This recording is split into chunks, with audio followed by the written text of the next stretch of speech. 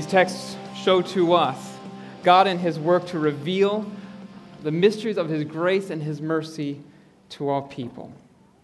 Will you join me in a word of prayer? Father, we thank You for Your word, and we pray that as we listen to it more, we would have our faith encouraged and shaped and strengthened by the grace that You have freely given us in Jesus Christ. It's in His name we pray. Amen. So in reading through all of these scriptures, especially that text from Matthew, I am remembering back to my years in St. Louis. You see, there was a particular time where there was Magi Gate Concordia Seminary, St. Louis. You see, every year during Advent, the grounds crew would set up a beautifully detailed, ornate, nearly life-size nativity between the library and the chapel. And there was the baby Jesus in the manger, of course, and Mary and Joseph and shepherds with their sheep and some other animals in the stable as well. And then there were the 3 wise men bearing their gifts for the newborn king of gold and frankincense and myrrh. Until one cool morning, during the winter quarter, when I arrived at campus on my way to the library, I noticed that the 3 magi were missing. Now, news began to filter through the campus over the course of the day. This was before Twitter, so it took a little bit more time. And things began to come up. Well, did some neighborhood kids steal the magi? Were they broken by some wild animals that came through the campus or by the strong winds the night before? No, no, no. You see, sometimes pastors can find themselves quite clever and hilarious. Now, you wouldn't probably know about this at St. John's because you've scooped up all the pastors who are naturally hilarious and actually clever. But you can imagine the kind of cleverness that some first-year seminarians might think of themselves along the route. You see, this was theological humor. We found that out as the president sent out a letter before the day was over, emailed to all of us who were students. And it said something to the effect of this: "We thank you for bringing to our attention that according to your thorough reading of Scripture and leading biblical scholarship, the Magi were not actually present with the shepherds and other stable guests who saw the Christ child on the night of His birth." Sorry if that burst any bubbles. Thank you for making us aware that it may have been some time, maybe 2 years even later, when the visitors from the East arrived to greet the King of Kings. However, these statues were a precious gift from a friend of the seminary who loves supporting the raising up of pastors and is intended as a reminder and encouragement as we prepare for Christmas of the importance and beauty of being called to proclaim the gospel story to the world. Return of the Magi carefully and promptly by the morning will result in full absolution, no questions asked. The next day, they were there, back where they belong, at the foot of the manger, worshiping the newborn king. You see, for some, they didn't belong in the nativity scene. But you know, as we get a first glance at this text, the original readers of Matthew's Gospels would have said that they don't belong in the story at all. See, that they don't belong in the story of God's salvation. You see, for us, they fit. They fit because we've heard about them for so long. We don't think anything of it to see those wise men with the baby Jesus. In fact, if they were removed, we would have something to say about that.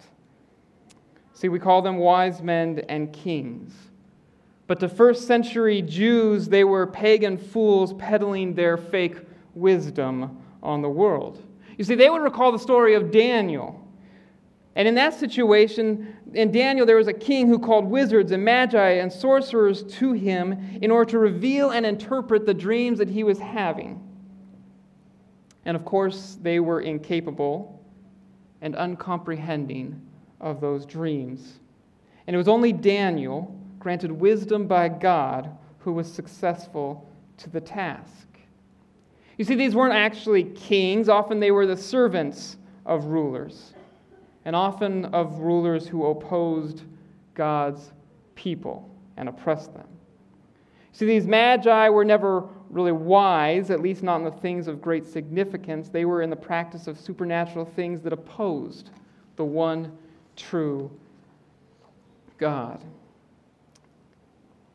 But over the centuries, there have been those in the church who have helped to shape the narrative, so that these magi were a better fit to the story of God's salvation.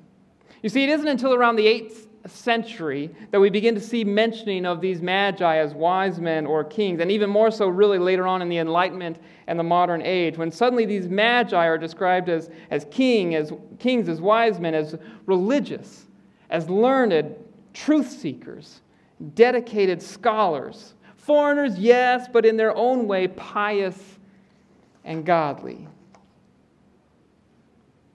But they didn't belong. At least not in the ways the world might think. And so maybe the question is, who does belong? Who is it that should be included in God's story of salvation? Do you belong? Do I belong? How do we know? What's the criteria? See, I can think back to a time in my junior high days when going to a camp throughout the summer, of course, it would end in the evening with song and a message and prayer. And I remember on one particular night, after that evening's message, we were being led in prayer and saying the things that said, if you're not certain that you are saved, well, my thoughts began to wander.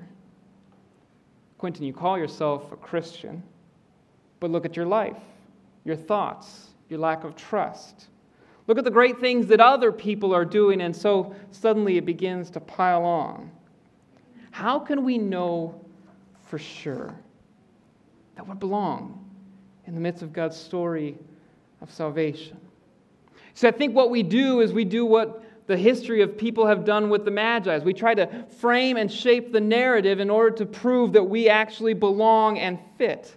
Because otherwise we're left with the difficult thought and the tenuous uncertainty of that reality.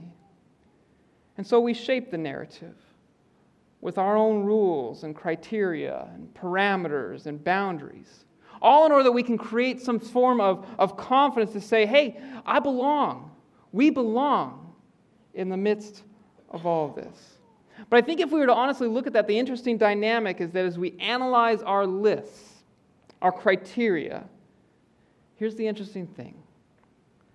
I bet it's just enough for you to get in while still keeping plenty of others out. And if we're honest enough about ourselves, it's so that we can be honest so as to be kept humble, but at least seen not as being too arrogant, but at the same time still being able to hold up our heads in pride and good standing with others. I wonder if we reflect a little more. Who is it, do you think, that we will see in heaven that we'll be surprised to see there? Because we do have in our thoughts, in our minds, those sorts of criterias of what ensures one to be in and to belong and what doesn't. Who's going to be there? Who's already in there now that in our minds shouldn't make the cut? In fact, I bet there are people, unfortunately because of our judgmental sinfulness, there may be people we don't want to see in heaven, that we don't think should be there, that we don't think fit the standards that we have set. But if we were to search the Scriptures and the wisdom that is revealed there, what we see is that none of us belong according to any of those sorts of external criteria. The things that we say or do or think, the things that we listen to and respond to, none of those things. But that takes us back to Matthew's Gospel. You see, as he tries to get his readers to see that God's way are different than the world's and are completely unexpected. You see, he constantly puts at odds normal expectations and the hidden realities that God is working. And so in Matthew chapter 2, we see this consistently in the contrast of two kings. You have King Herod, who is what the world would expect for any king. He rose to power. He ruled with strength. He crushed the opposition. He was wealthy, politically gifted, and extremely clever in his ways. And then you have Jesus, a king born in weakness, as a child in need of protection and care, and born in lowly Bethlehem.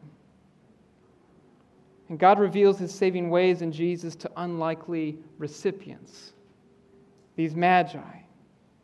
See, in Matthew is consistently showing that that's how it is, in this contrast between human ignorance and divine revelation. You see, it's how Joseph, who would have otherwise divorced his wife Mary, or his wife to be Mary, had God not sent an angel to say, no, this child that she is having is of a significance you do not understand. It's why we see that the Jerusalem's chief priests and scribes are completely unaware of this Messiah's birth and have to be made aware by these magi who have come to visit from the east. And the only conclusion that Matthew would have those readers make is not that these magi are wise men whose learning leads them to Christ, but rather that they were ignorant people too, to whom God in his grace revealed the Christ. You see, their appearance in Jerusalem shows that they didn't exactly know where to go until the star reappeared. Their gifts showed that they didn't know what sort of king they would encounter in these gifts that you would bring to a child. And were it not for a dream warning them about Herod, they would have been duped into being a part of a plan to kill the Messiah they came to visit. But if we go on through Matthew, we see that it's during Jesus' ministry that he said in chapter 11, I praise you, Father, Lord of heaven and earth, that you have hidden these things from the wise and understanding, and that you have revealed them to those who are children. And even as we get to the great testimony of Peter, that disciple, who said in Matthew chapter 16, in his great confession, you are the Christ, the Son of the living God. Jesus said, you are blessed, Peter, for flesh and blood has not revealed this to you, but my Father who is in heaven. You see, and that's how it is with each and every one of us. That God has revealed himself to us, despite ourselves, and anything that we could take claim of in all of this.